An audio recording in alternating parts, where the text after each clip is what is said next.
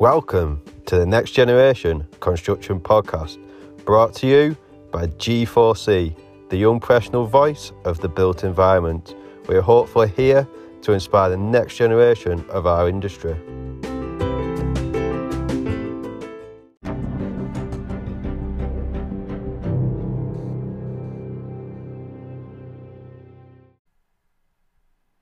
Hello everybody and welcome to the Next Generation Construction Podcast.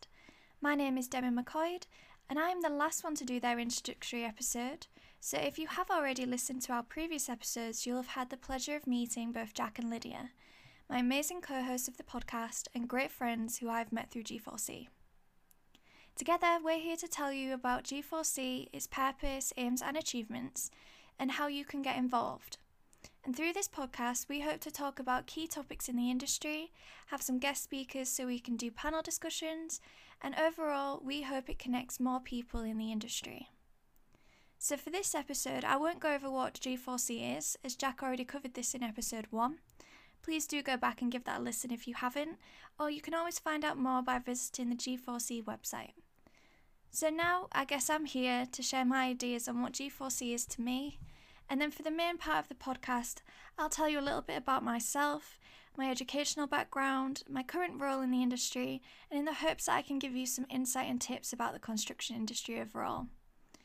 And I'll wrap up by sharing my thoughts of what I personally am striving to achieve in my education and career, and as co-chair for G4C Yorkshire and Humber.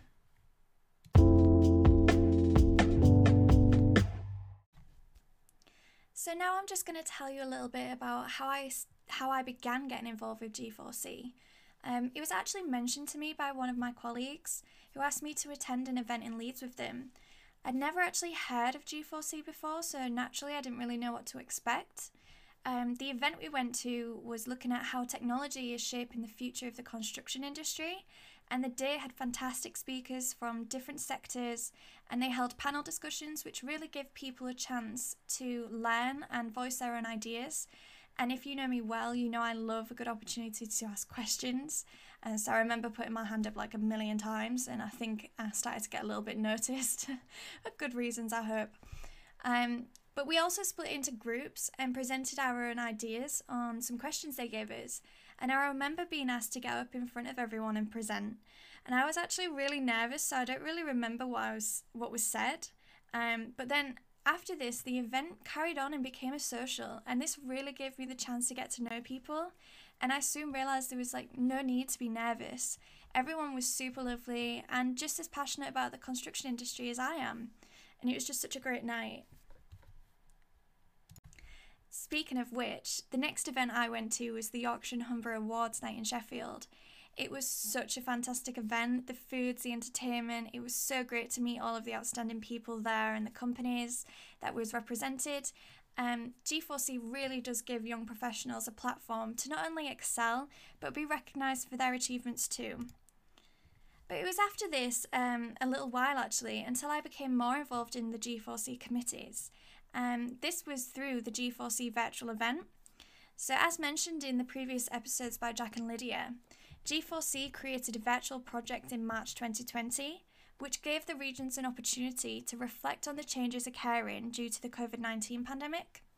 And as teams across regions, we each created and presented a proposal of how we thought the industry needed to improve and how this could be achieved. So I was involved in the East Riding team, and as a group we discussed several interests for the project and actually decided we wanted to focus on the way we could apply the updated REBA 2020 stages to our work processes and how we utilise them to enhance our communication and collaboration with our in-house clients. We hoped this could assist us in determining not only our areas for improvement, but also help bring recognition to the successes we were achieving. The illustrations we created for the presentation uses a racetrack to symbolise the REBA stages, with hurdles representing the observations and solutions we determined for each stage. And then each lane of the racetrack expressed our individual professions, which there was 3. There was me, the architectural designer, Dan, the quantity surveyor, and Mike, who was project managing. And we hoped it would improve our awareness and appreciation of each individual role. By utilising this tool, We also recognised overlaps and ways to reduce duplication and inefficiencies to improve our overall communication and collaboration. There were so many great ideas that came from doing the virtual project, and I'm not going to be able to discuss them all. Just to mention some of the scope of what we were looking at, there came to be a mentoring scheme from it. Some groups were looking at discussing how we could improve the industry image, and then also another group decided that they wanted to take people behind the hoarding of construction and show people what was really happening on site. But the virtual project not only produced fantastic and diverse proposals, we formed a new virtual network which really brought together all of the regions, and I've really enjoyed speaking on a regular basis to discuss current topics affecting the built environment, but as well just connecting socially and learning about each other's experiences. So this for me was my first real input into G4C, and then since then I became the regional co-chair for Yorkshire and Humber, and I feel really proud and passionate to be part of this wonderful organisation, and I hope I can give back as much as G4C has given to me so far.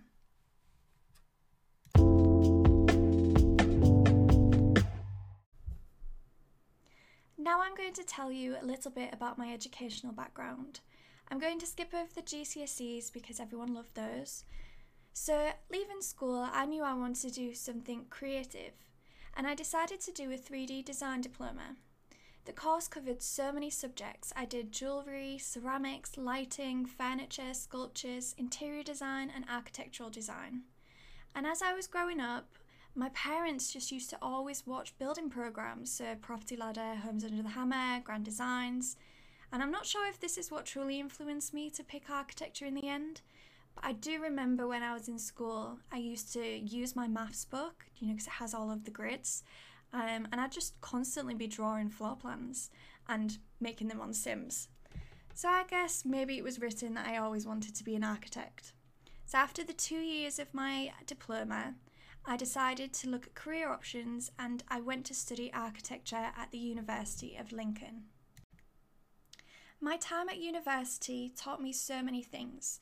Some experiences were more tough than others, and actually, in my second year, I decided I needed to take a year out and focus on my health and happiness, because architecture degrees are no joke.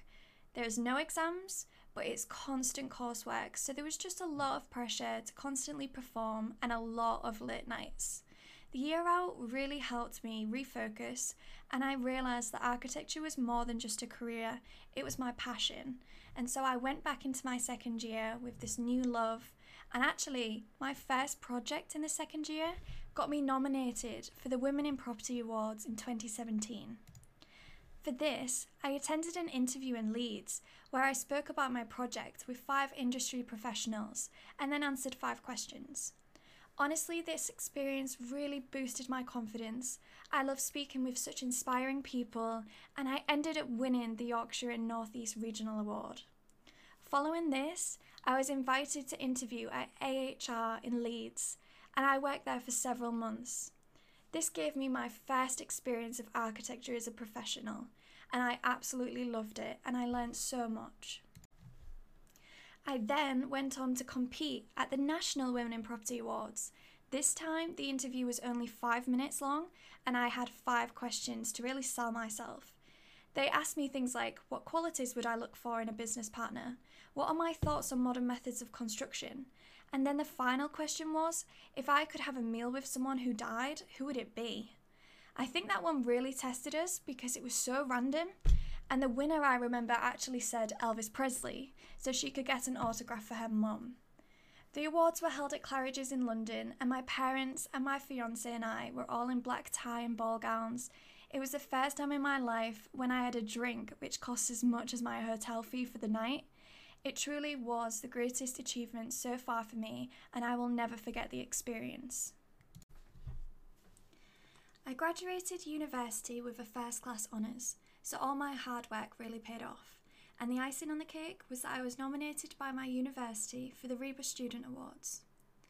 So for those of you who don't know, to become a qualified architect, you must complete a Part 1 undergraduate, a Part 2 masters, and a Part 3, which has a final exam, interviews and a case study. along with at least 24 months experience working in an architectural practice. It takes at least 7 years to complete.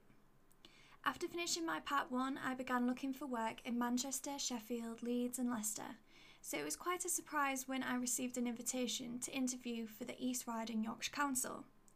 I had lived in Hull all of my life except for uni, and I had never known the council had a building and design department. I have worked for Erith for nearly 2.5 years now, and I am gaining fantastic experience working alongside talented people, and most importantly to me, I'm working on projects which improve the lives of people in my local communities. Erith has supported me with so many things, especially with my education. It was brought to my attention by my manager that apprenticeships are now available routes to completing the Part 2 and Part 3 qualifications. Following this, I applied and was accepted to join the Oxford Brookes Architectural Apprenticeship. Being able to work and complete my education is the perfect scenario for me. I didn't want to go back to student living. I had already begun living my life with my fiancé and we wanted to buy our first home. The apprenticeship gives me financial independence, a supportive working environment to assist my development, and the opportunity to learn from highly respected lecturers and professionals. I hope to complete my apprenticeship by 2024 and become an architect.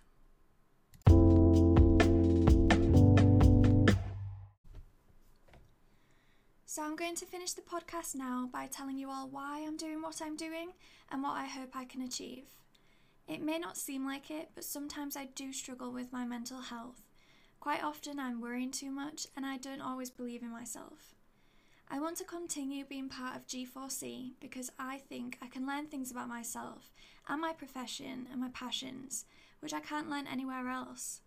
It's really nice to be part of a network which is not my job, my apprenticeship, or my private life. Connecting with like-minded people and learning from each other, I believe it's going to help me fulfill my potential.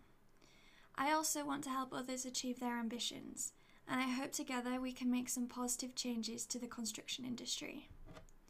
Thank you for listening. I hope you come back and listen to our future episodes.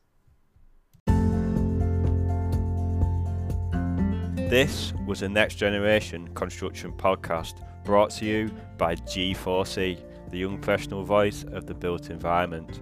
We are hopefully here to inspire the next generation of our industry.